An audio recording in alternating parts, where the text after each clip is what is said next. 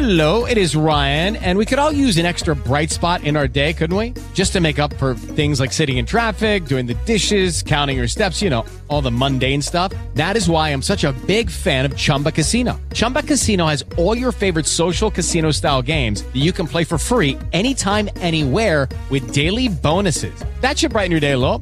Actually, a lot. So sign up now at ChumbaCasino.com. That's ChumbaCasino.com. No purchase necessary. VGW Group. Void where prohibited by law. See terms and conditions. 18+. With Lucky Land Slots, you can get lucky just about anywhere. Dearly beloved, we are gathered here today to... Has anyone seen the bride and groom?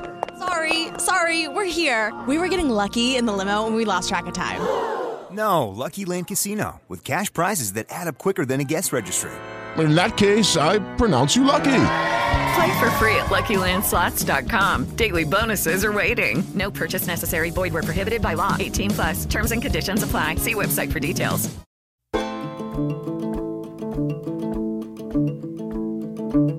Welcome to the Rut to Roost podcast, brought to you by Buckeye Bowhunter. And now, your host, Josh Grund. Well, we'll find out how good you're shooting tomorrow. Bring it on, baby. Yeah, right. Well, I'll tell you about it. All right. What is going on, guys? Welcome back to a new episode of the Rut to Root podcast. Sorry if that intro was a little loud. Let me turn these audios down here, John. We're really excited to have you guys in here today. I got John Shiner with me. If you listened to the last episode, me and Bryce had a pretty good conversation, talked a lot about our upcoming season, talked a little bit about my Kentucky hunt. So if you're tuning in to hear that, go back to, I think it's episode 8. Listen to that one if you're interested in my Kentucky trip. It's just been really hard. Everyone's super busy, John. It's been really hard to get everybody on the same page. Yeah, so we're for at least this round of podcasts, we're kind of splitting them up and we're, making it work, making sure everybody's kind of involved or whatever. So today, if you're sick of listening to Bryce, today you get to hear John. So, I'm a lucky one. Yeah. How's it going, John? I'm happy we could make this happen, man. For real. Yeah, me too. No, everything's going good. Temperatures outside in the morning. I dropped my daughter off for school. I almost needed a sweatshirt this morning. It got me quite excited. Yeah, it seemed Getting the feels feeling in the air, man. You know what I did today? I've got my basic bitch on today, and on my way to Tiffin for work, I got a pumpkin spice latte. Wow. Yeah, it was nice, man. Wow. I'm a big fan of the pumpkin spice lattes, but it's got to be that fall, sort of feel in the air. And that's how it felt this morning, man. So, yeah, it was getting my blood boiling. I'm pretty excited about it. For sure. Yeah. Yeah, no, everything's going good. If you're getting excited, I know last time we talked, I didn't have anxiety, but I knew that my bow was not where I needed it to be. We kind of teamed up and got together and did a little paper tuning, refletched the arrows. Well, remind people, you got new strings, right? I did, yeah. Early on in like April, I got them. And I shot my bow a little bit, but not enough to really see what was going on. And then when I got out and shot, yikes. Yeah. Way off. 8 inches at 20 yards. And then when I reached back, step it out to like 40 yards, you could see something was going on with the flight. The flipping around that tail end. They were swinging left and right, going down range. So a tune was, what the doctor ordered, and we did that, refletched it. I'm feeling good now. Feeling really good. Yeah, fletched up some new arrows. I got a little paper tuning contraption. Me and John met and, put his arrows through paper. It took us a little bit to figure out what was going on. I don't know. We were going like both ways. Yeah. Surprisingly, we made significant adjustments, more than I thought we would need. I think our major issue was the D loop was not in the appropriate position. But we got that addressed after, I don't know, 40 arrows through paper. Yeah, and that's a big thing, man, because I think a lot of hunters who just, they go get new strings and then they shoot their field points all year and then they slap a broadhead on and go hunting. And that's, good. It's not good. You know what I mean? How far were your broadheads shooting right or whatever? 6 inches, you said? Oh, 6 to 8. Yeah. So, again, I guess I wasn't clear. The field points shot okay. But as soon as I threw my broadheads on, and I'm shooting the Day 6 Evos on Victory TKO arrows. Big cut on contact, fixed blade broadhead. Yeah, and oh my goodness, it was with just your eye, you could see the flight was way off. Yeah, when the field points, I could hit the target okay. You could see something was going on with the fletchings, but as soon as I threw that broadhead on, oh boy, was it exaggerated. So, but again, we got it dialed back in, kind of start from scratch, adjusted the D loop, moved the rest, did the whole deal. And let's see, on the last, we left the range, elevated platform, like 35 yards. Put it right. Oh yeah, you did drill it, didn't you? Right there at the end. Drilled it. You dog. Drilled it. That's how you walk off, man. Yeah, walk off. Yeah. Drop the mic and walk away, man. Exactly.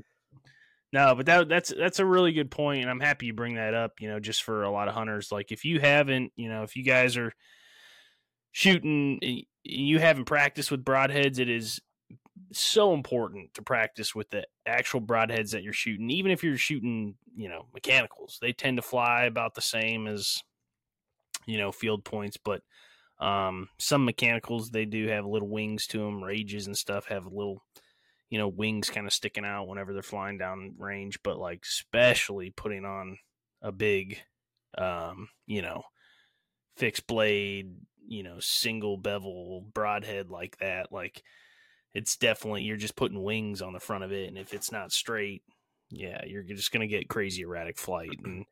And those shots you were taking where you were 6 to 8 inches off, those are what, 20-yard shots? 20 yards. Yeah. So imagine, imagine shooting at a deer at 30 or 35 yards.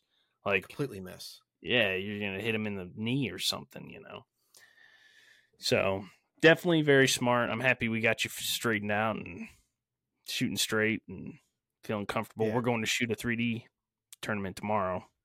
Yep. So we'll see how that goes.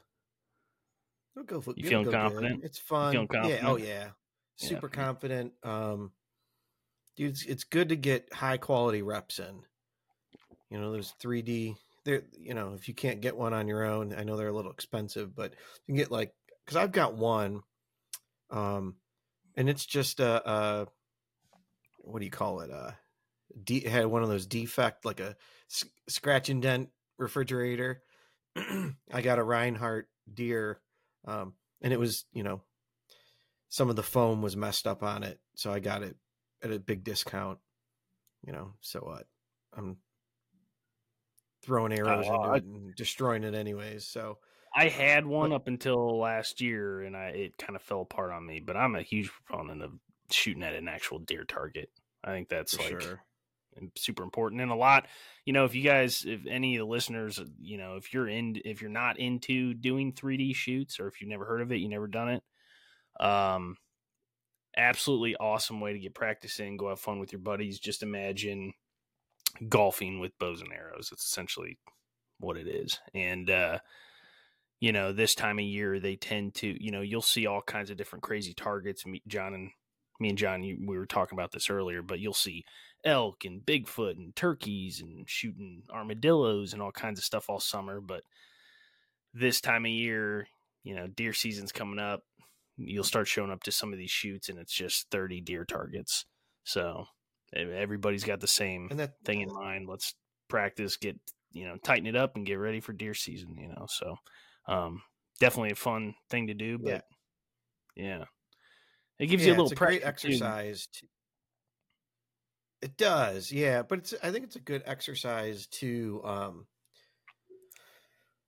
give yourself more scenarios. It's not always, you can get creative in your backyard or on your property or whatever, but to go somewhere new, different ranges, some of them are 17 yards and some of them are 27 yards.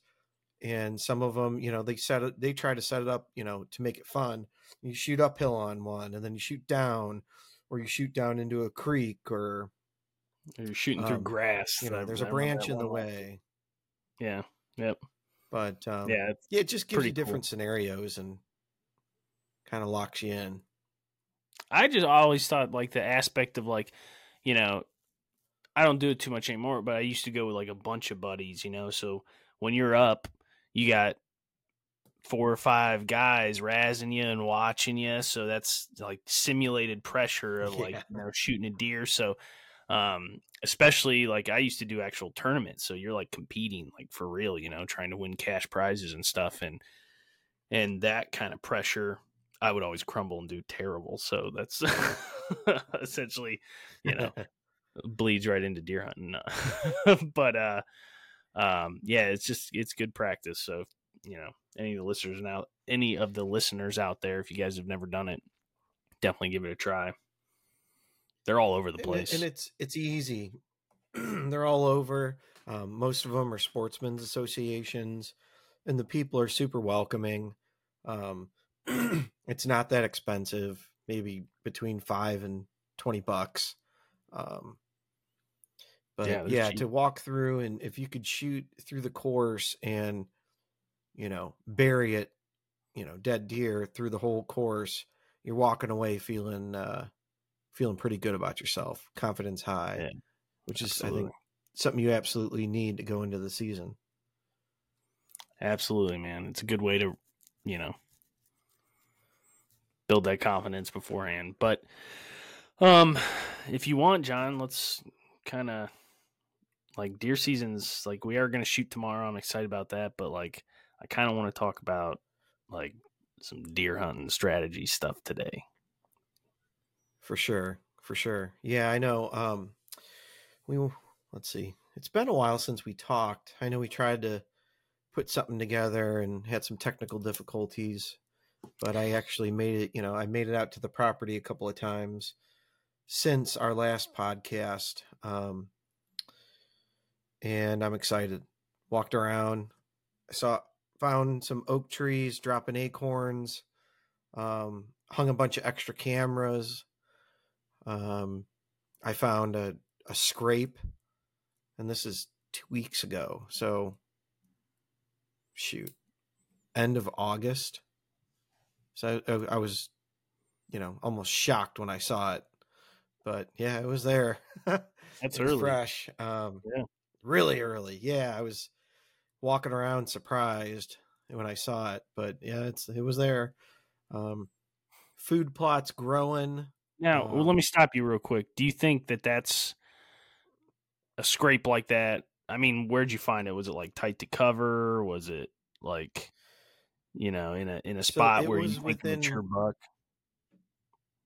I honestly, I doubt it was a mature buck. Maybe I don't know. I tend to think stuff like that, like the earlier, I'm looking at my cameras, and a lot of bucks that are like 1 to 2 years old still have velvet on their racks right now, where the bigger, more mature 3-4 year olds have lost it and they're all hard horned. And I tend to think a lot of times the earliest sign that you find is a bigger buck usually, or a more mature buck, kind of laying the groundwork early because he knows what's coming maybe or something. But that could just be totally made up. I don't know. I was just excited to see it. Pretty cool. But yeah, I walked around, saw some promising things, obviously a lot of deer sign.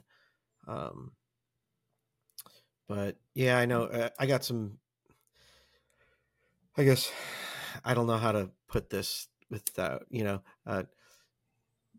trying to be politically correct and not be a jerk, but I think my, property out there, I share it with some people, and I feel like every year everybody wants to grow in numbers. So we've got another guy brand new to the scene, going to be part of the whole group. It's fun, but it's frustrating at times. Everybody would like to have their own, 500-acre tract that, they solely get to hunt.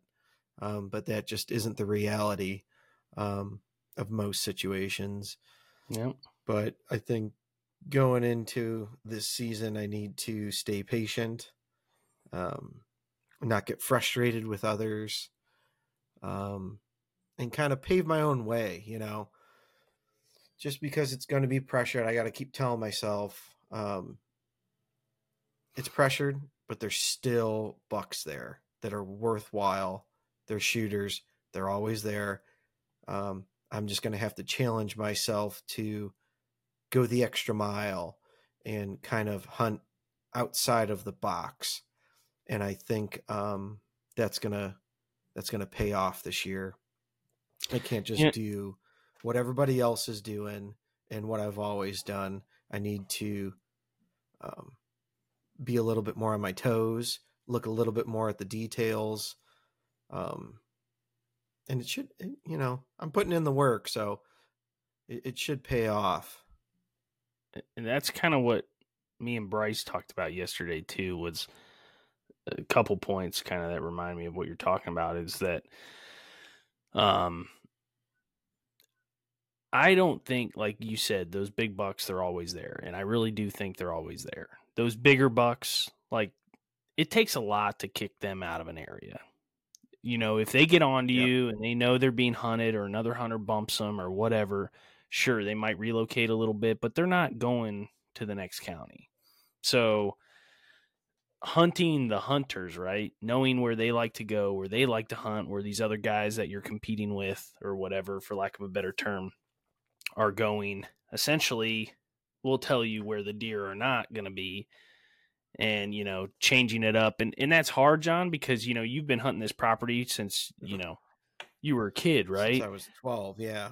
And we talked about that too. Like, I've been hunting a lot of my property since I was like 12 years old. So we come into every season with these biases about how to informing our decisions that we're making based on bucks we saw or almost shot 10 years ago and stuff. You know what I mean? Yeah, right. Where, I know you're super excited about Across the Swamp because of all the success and whatever you had yet last year, but don't be afraid to, and I'm guilty of this too. It's hard, but like just doing completely random things that, that you have never done, or getting out or looking at the property in like a new light, you know what I mean? And yes, especially if you're going to have a new guy in there and changing stuff up, and he's going to have his spot and all that stuff. So, yeah, I don't know. I don't think it's going to hinder your ability to kill a deer. I think it's just going to test how, well you can kind of adapt and, like you said, think outside the box. Absolutely. And, big deer have got, they've been shot in that area sporadically out of our neighborhood group, if you want to call it, square acres of everybody. So it's always been pressured, always.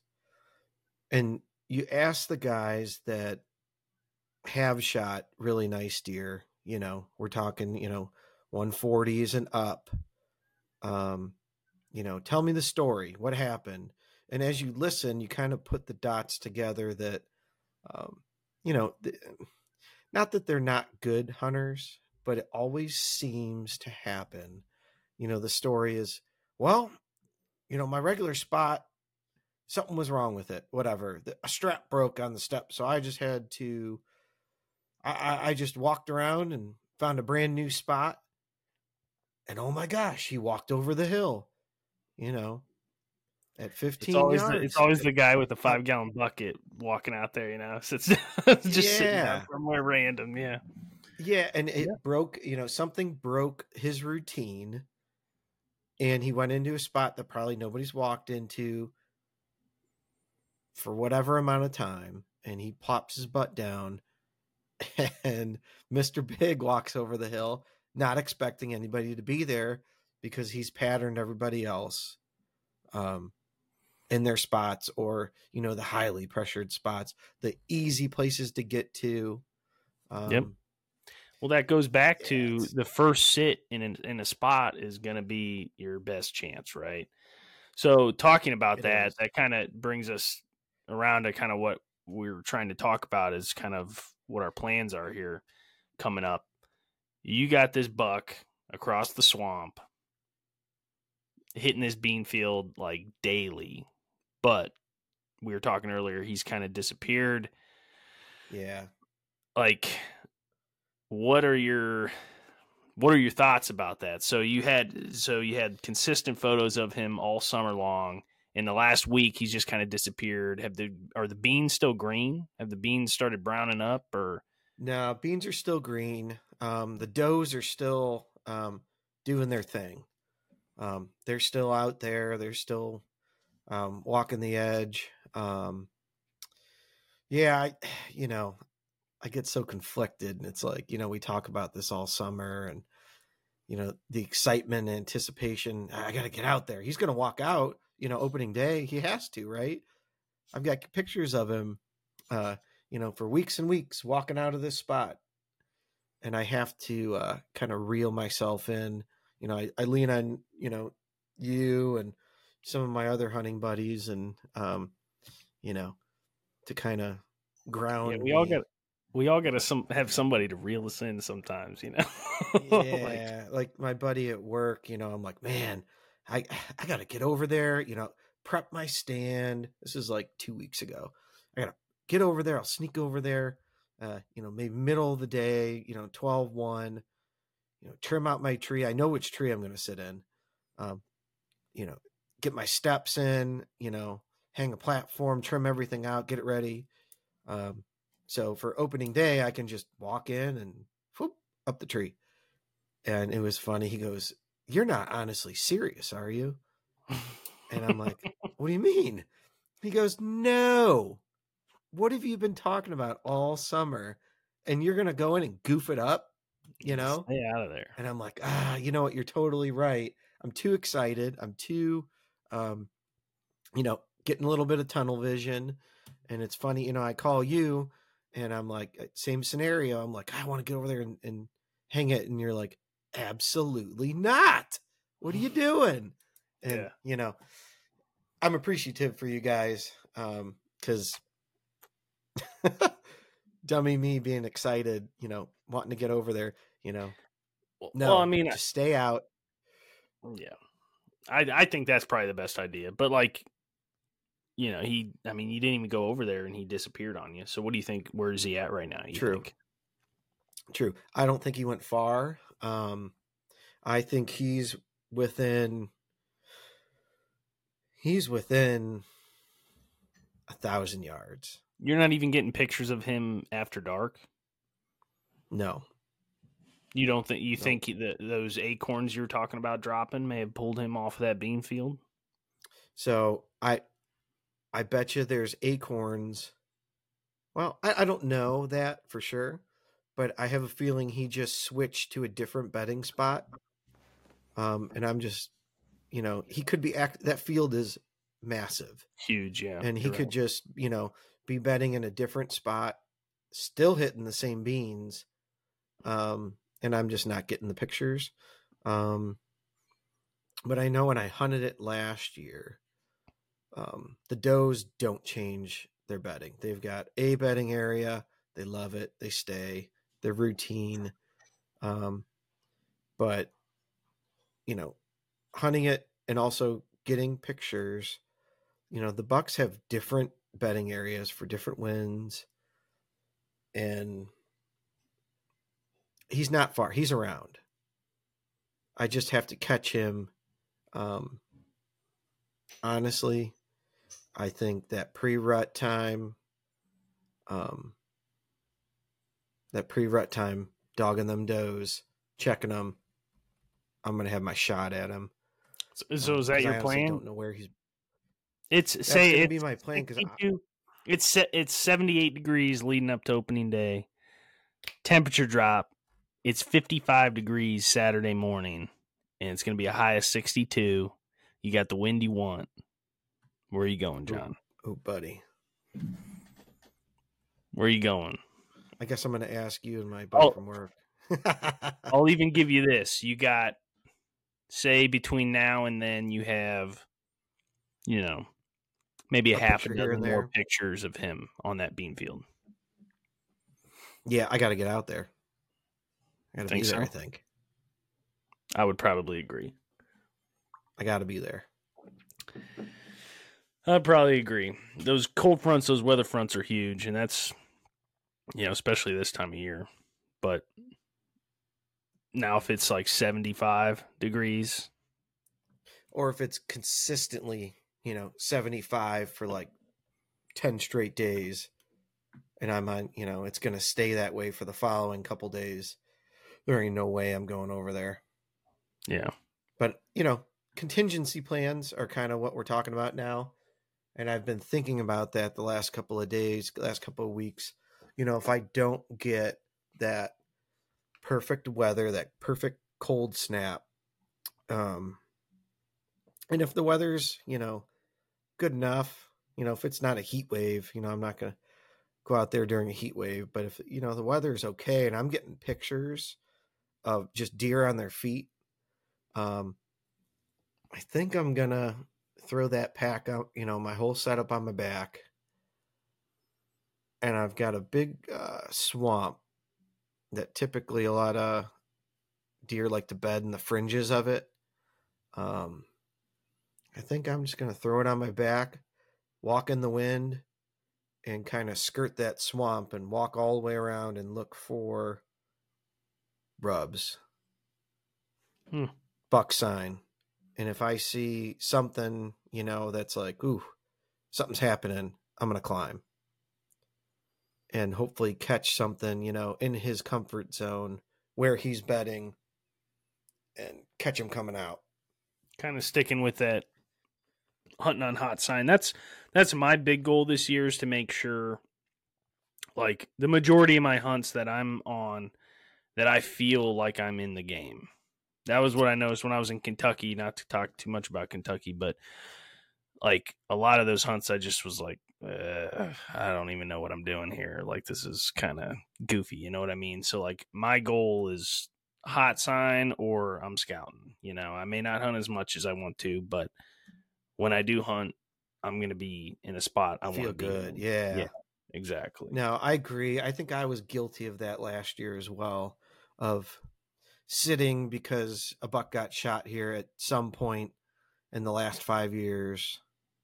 It doesn't, more often than not, I've sat there and not, it's not going to work out 99.9% of the time. And it's good to sit, it's fun to sit, and, hunt, but, to really maximize your time, you need to be in the game.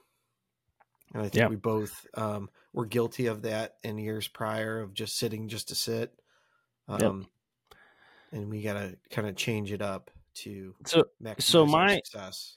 Yeah, my plan is kind of, at this point, I don't really have a shooter buck on camera this summer. I got 6 or 7 cameras out, cell cams that send me pictures every other day. And I literally have not had a single buck that I'm like, that's a buck I want to shoot. So I'm not too worried though, because I've had plenty of years like this, and they just tend to show up right around October or something, and they stay through the rut or whatever on some of these properties. But I think if I don't have like the right conditions, the right weather, and I don't have a buck that I specifically like want to go after, I do have a couple properties that are like I don't know what you would call them, like kind of throwaways or whatever. Like I I'm not really worried about messing it up. If I have time to go hunt, I'm definitely going to go hunt, but I'm not going to go in after, into an area where I know bucks are going to be in at some point, or, you're just messing it up. So I do have like my go-to like doe killing farms, and that's kind of what I'm going to try to focus on more, killing my does early, getting meat in the freezer, and kind of holding out and waiting for that strategic like attack. October 5th or 6th, we get that cold front like we did a few years ago, and I shot this buck right here. That's what I'm looking for, something like that. Get on acorns, walk in with the stand on my back, find hot sign, and hunt. So, yeah, no, I think that's a great strategy. I'm probably going to follow in suit. If I don't have the scenario where I'm feeling good about, shooting a nice big buck, and I've got the itch or I've got the free time. I know my time is limited, but I got to get out there, right? Yeah, but if you're up at your cabin up there, you're up there, you might as well hunt. But if it's 75 degrees, like why go across the swamp and muck that all up? Just hunt. Over. That's why I have my food plot in your spots. That's what I put that work in. Because the does, no matter what weather, they will be there. They love it. Yeah, good. So good. And again, that's just kind of honing your skills. Shoot a doe early. Doe meat tastes pretty darn good too. And I don't know. I'm big on confidence and feeling good and doing your due diligence and being prepared. And that just, shooting a doe early just affirms all of your hard work.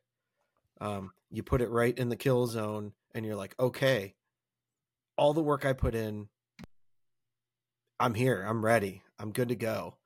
And that's a great way to put it. Yeah. The confidence is soaring. And, every time the day I decide, okay, the weather is right, the wind is right, the sign is there, and I'm going to hang, and I am going for gold. I don't have any reservations in the back of my mind, Hopefully I've shot a doe already. Yep. I've paper tuned my bow. I've practiced. It just gets that monkey off your shoulder. It gets that monkey off your shoulder, man. It gets that that feeling like I haven't killed a deer in almost a year. Like I need to get some blood on my hands. I need to kill a deer. I need to get the rust off, and remember what this is like. I know that's what happened to me last year. I killed that doe. It was an opening weekend, but I think it was the second weekend, or it was like a Thursday night or something like that.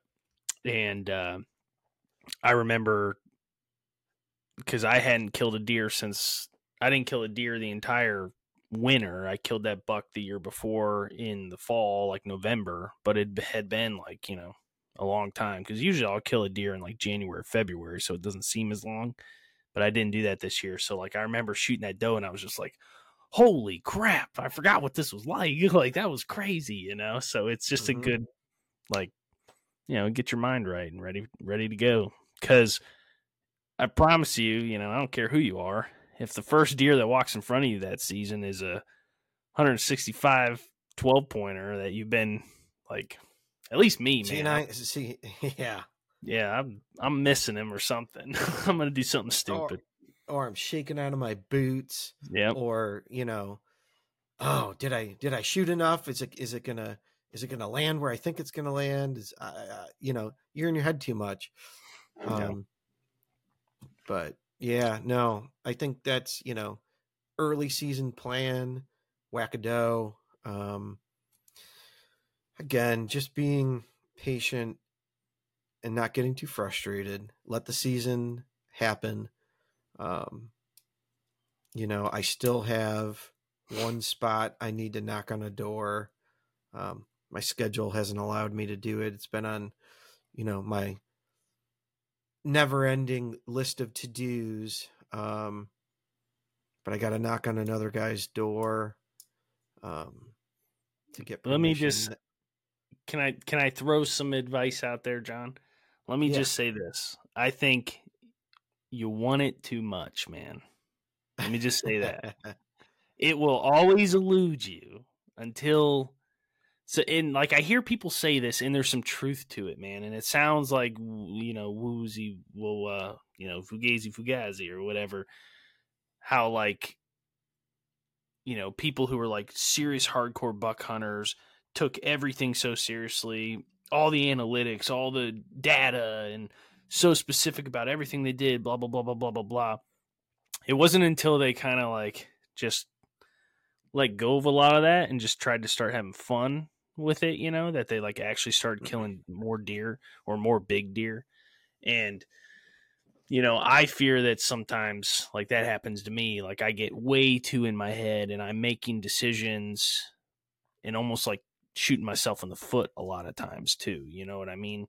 And the seasons that I have just been you know what? I really don't care what happens this year. I just want to have fun. I want to make some, good content and film some cool stuff. And if I shoot a deer, I shoot a deer. Those are the years that I've had awesome years, because you're right. You got a clear mind and you're thinking more clearly or whatever. And right. you said it earlier in the podcast how you were I didn't have anxiety or anything. Man, deer hunting shouldn't give us anxiety. It should just shouldn't. Yeah, if we're getting that worked up about stuff, we need to take a step back. And I'm definitely guilty of that, man. I get into spots, I take it so seriously and I get so tunnel vision, like you were talking about, that, you just start making bad decisions, and, a couple bad decisions in your season can set you on a path that you never wanted to go down and kind of ruin your whole deer season. You know what I mean? So keeping it light, keeping it fun, but being smart at the same time. Sure. I think that's still working hard. That's not an excuse to get lazy. Yeah. Well, that's fun too. I like that stuff. So yeah. but so yeah, that's plan A. Plan B. We've gone down to Southern Ohio a couple of times. I really wouldn't take that off the schedule just yet. I think that's going to be a solid plan C, right? We're both going to hunt our local farms, but I think we were talking about it earlier. If things just kind of get hectic, like I said, with this new guy being on my place, I don't know him. I don't, if things get a little wild, I may let's just pack it up and go south. Right. Yep. Hit some public up. I think that would be, like you just said, very fun. Yep. Hunting public is I've really enjoyed it, because if something gets messed up at public, you're well, that's public, right? Exactly.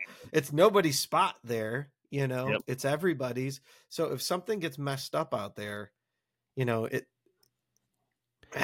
it's whatever, That's what there's always another ridge. Yeah. Not to keep bringing up what me and Bryce talked about yesterday, but that was another topic we touched on, was that how there's those two camps of YouTube stars or whatever who are it seems like every YouTube show you watch, they're all so aggressive in their tactics. We're going to get into the bedding area. We're going to hunt the bedding area. And, me and Bryce were talking how in our situations, that's kind of a stupid way to hunt. I think, you only got 80 acres.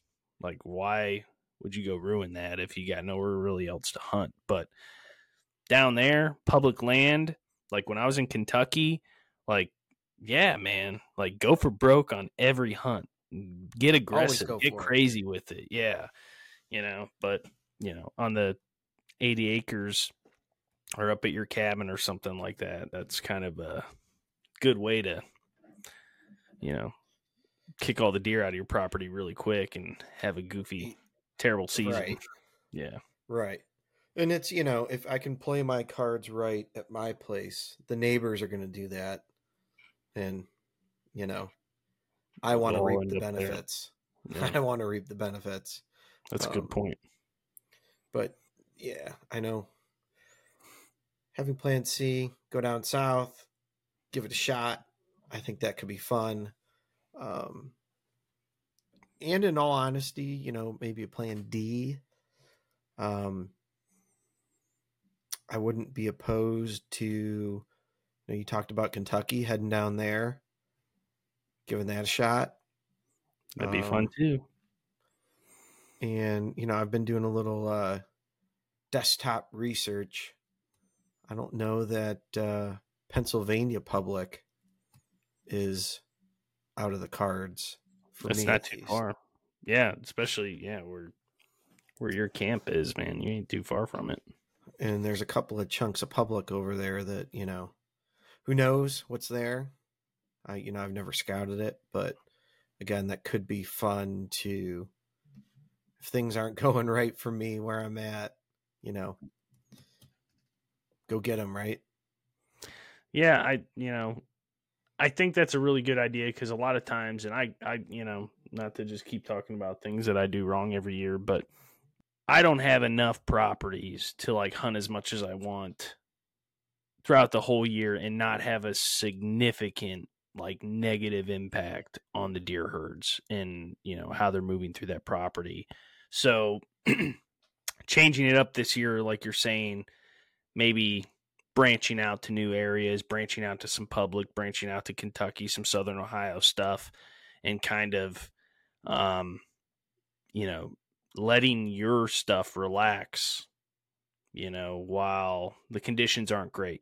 Say you got a weekend coming up and it's going to be 80 degrees in the middle of October, but the wife and kids are going to be out of town and you got time to go hunting. Like, well, let's not go blow up your good spot. Let's go drive down to Southern Ohio and, learn some new public and try some crazy stuff out, and see how we do down there, Yeah, absolutely. Make it a learning experience. Maybe Exactly. we'll find a honey hole.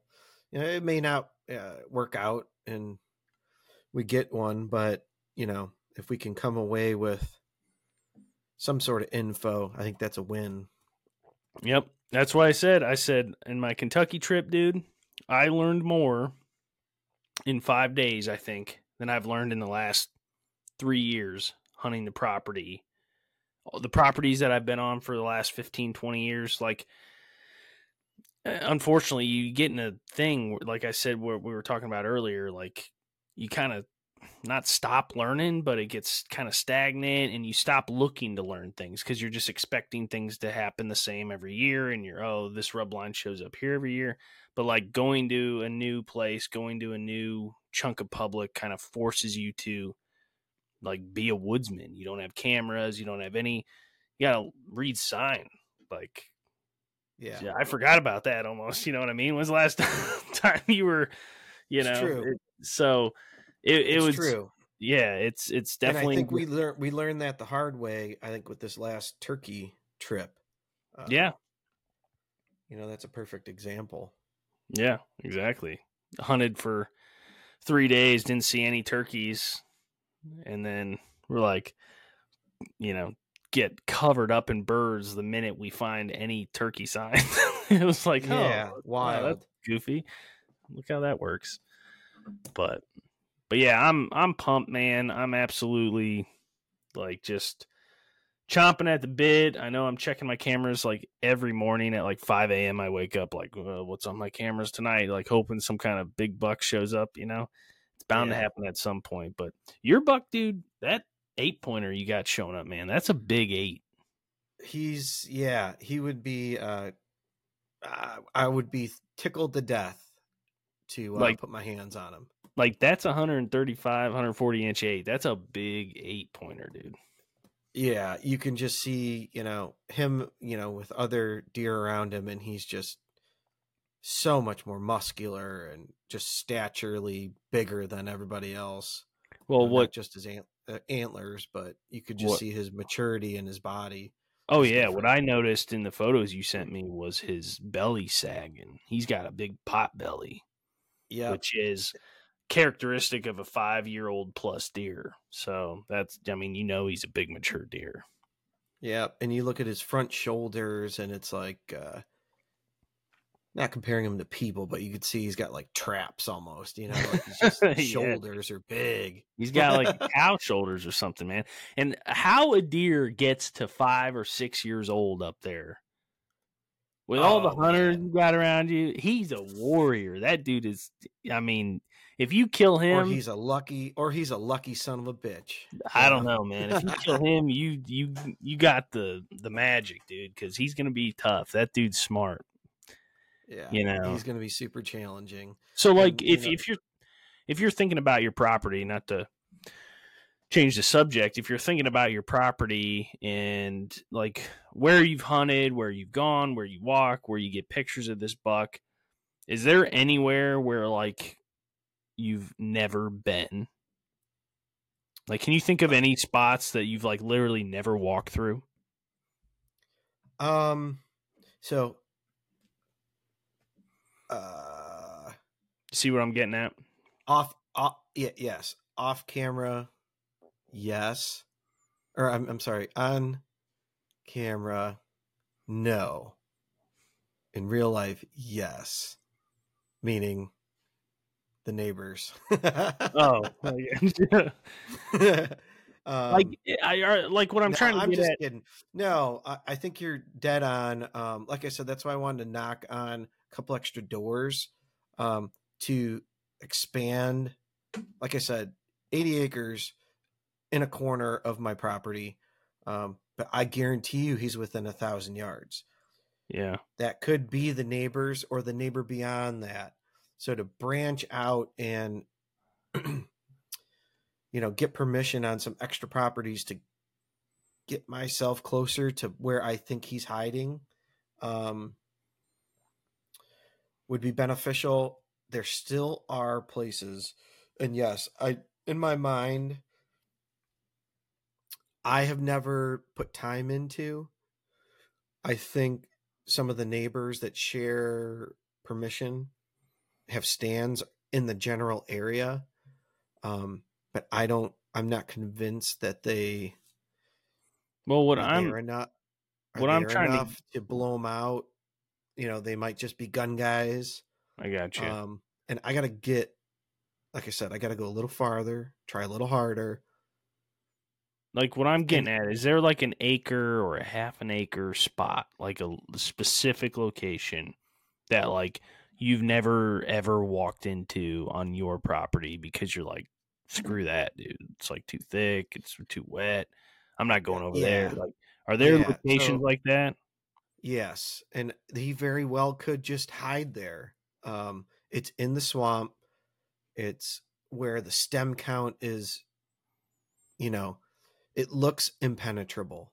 That's what I was getting at. I know he's until you get like binoculars and look through all them little tight little stems and you could see like a rub, like 40 yards in. You're like, nuh-uh. There ain't no way somebody can get their antlers through this. But somehow, some way, he's like behind the fortress wall of solitude. Yeah, dude, he's in there. I know he's in there.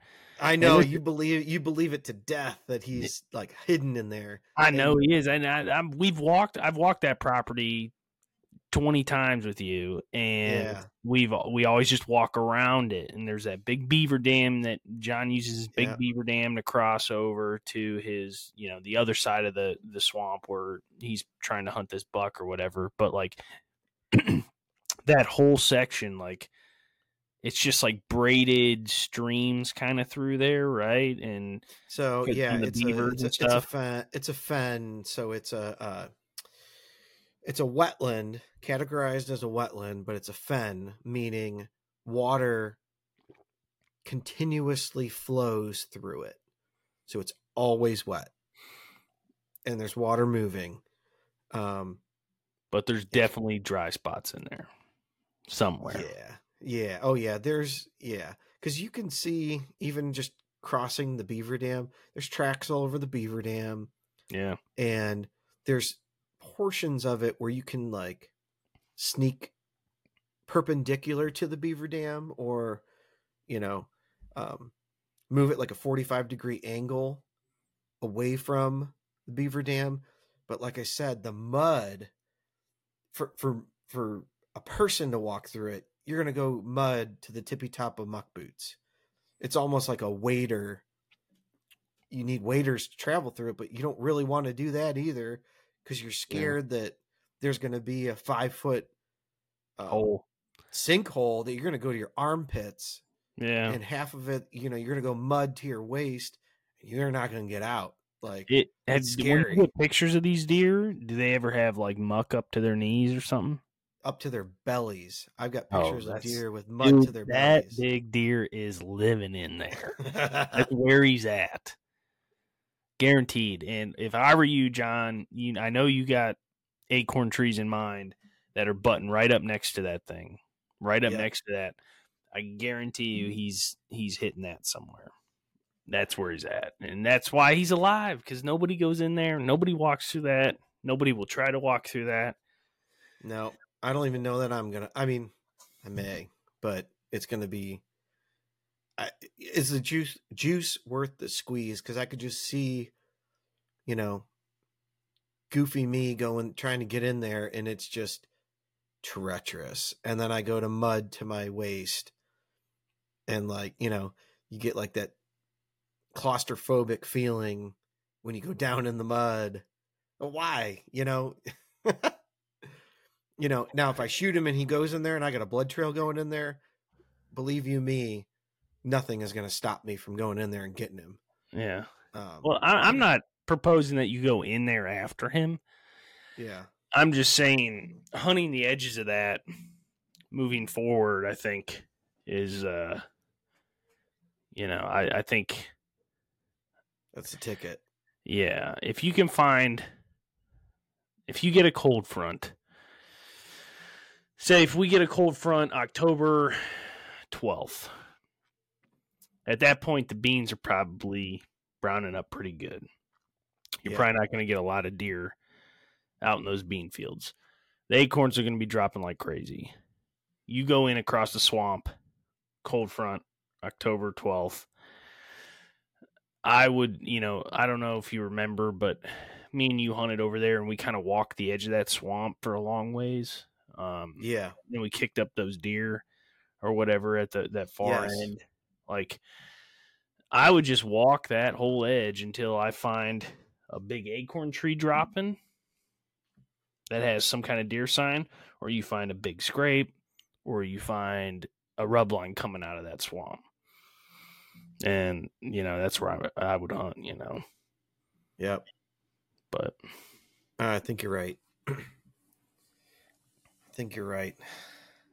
Now, if we get a crazy cold front opening weekend and those beans are still green and you still got does going out there and hitting those beans, I'd probably try that. Yeah. No, it's interesting because I know I've hunted in different areas along that swamp, and I've watched a buck that's spooked, right, and he's going 100 miles an hour, fast as he can, and I've watched him cross. That swamp from one end to the other is maybe 150, 200 yards from bank to bank. Yeah, and I kid you not, he probably crossed that thing in 15, 20 seconds, just leaping, going down water up to his neck, swimming, grabbing some mud, and just flinging himself. Jeez. And, just flung himself across that swamp. And I was just amazed. He made a crazy amount of noise, but, things that seem impenetrable to us, they can do it. Oh yeah. It's nothing to them, man. But yeah, man, I think, I need to get a big buck on camera before I come up with any plans. I think the back 40. That's okay. Anybody who watches my YouTube channel, they know I hunt the back 40. The back 40, I've been hunting it for, I don't know, 5 years now. It's kind of mostly a big select cut. And I have a few like 3-year-olds on camera there right now, almost every day, but I don't know if I'd shoot them. But last year, John, you remember too, all the big deer that I was getting on camera, like come late October, November there. So my plan is to kind of that super wide buck is just. I would love him. He would be so cool. He's not going to score great for you, but no, really short. Oh man, he is gnarly, man. Yeah, but that one photo I have of him was in the daylight, but I think like 90% of the pictures I had of deer on that farm were at night, right? Yeah. So, it's not a big chunk of property. You cross this creek. It's kind of encompassed by a creek, and you cross that creek, and you're talking 12 acres, maybe something like that. And you walk through there 3 or 4 times in the month of October. Like, think about what kind of impact you're having on the deer herd there. So, my plan for this year is to just kind of, not cross the creek until, that late October, early November timeframe. And hoping I might get more daylight activity out of bucks, because the thing that property has going for it is super thick, super high stem count, super good cover for the rut late season. You'll get a ton of does held up in there in the middle of winter because it's so darn thick. So the bucks want to be there, but I think the does kind of tolerate the pressure I put on them there.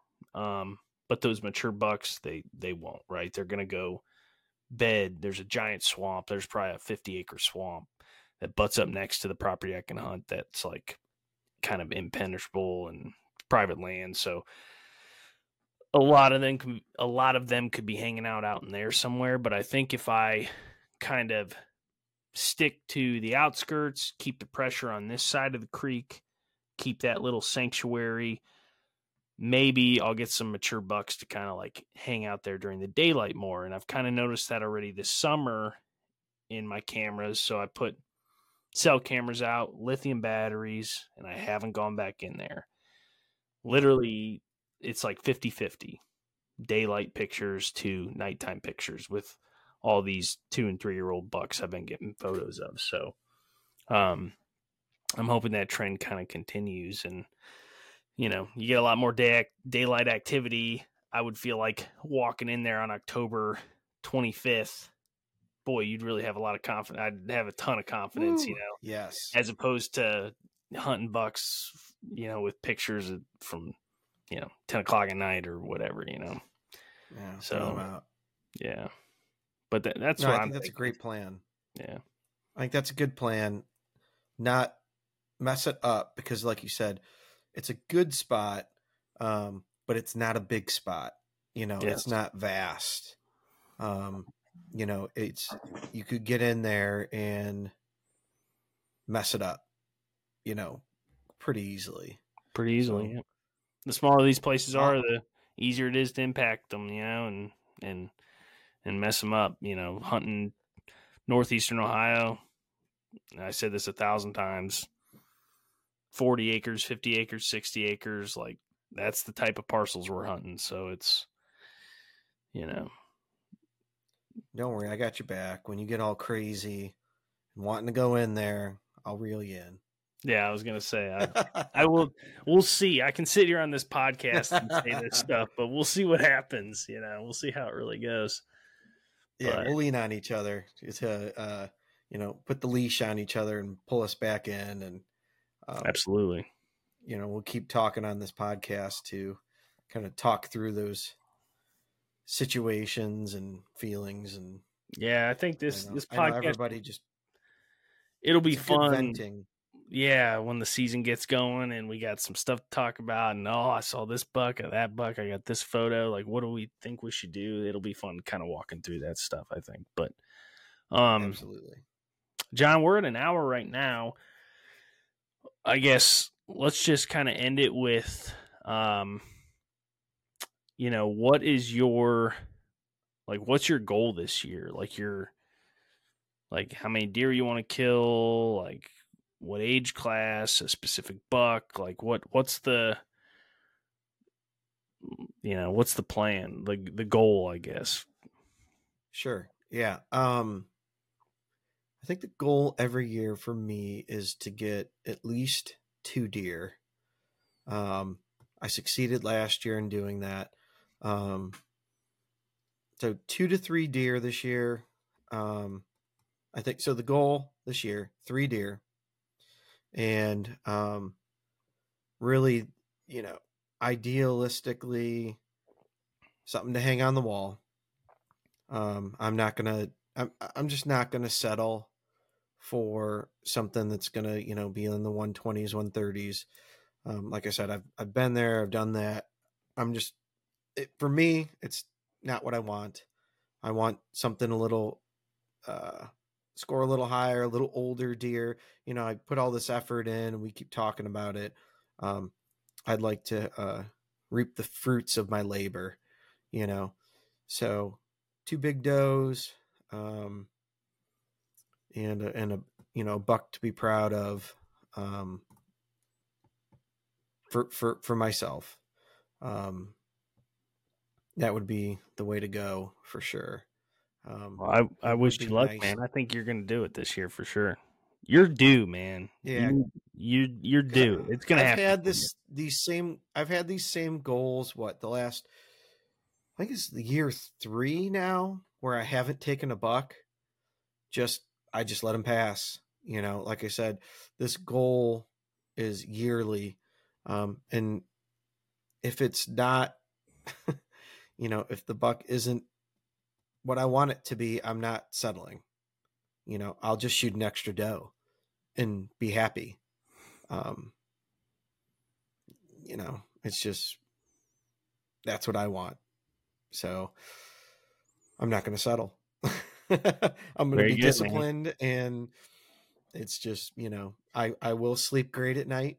I'll get frustrated and worked up every now and again. But that's my story and I'm sticking to it. Right.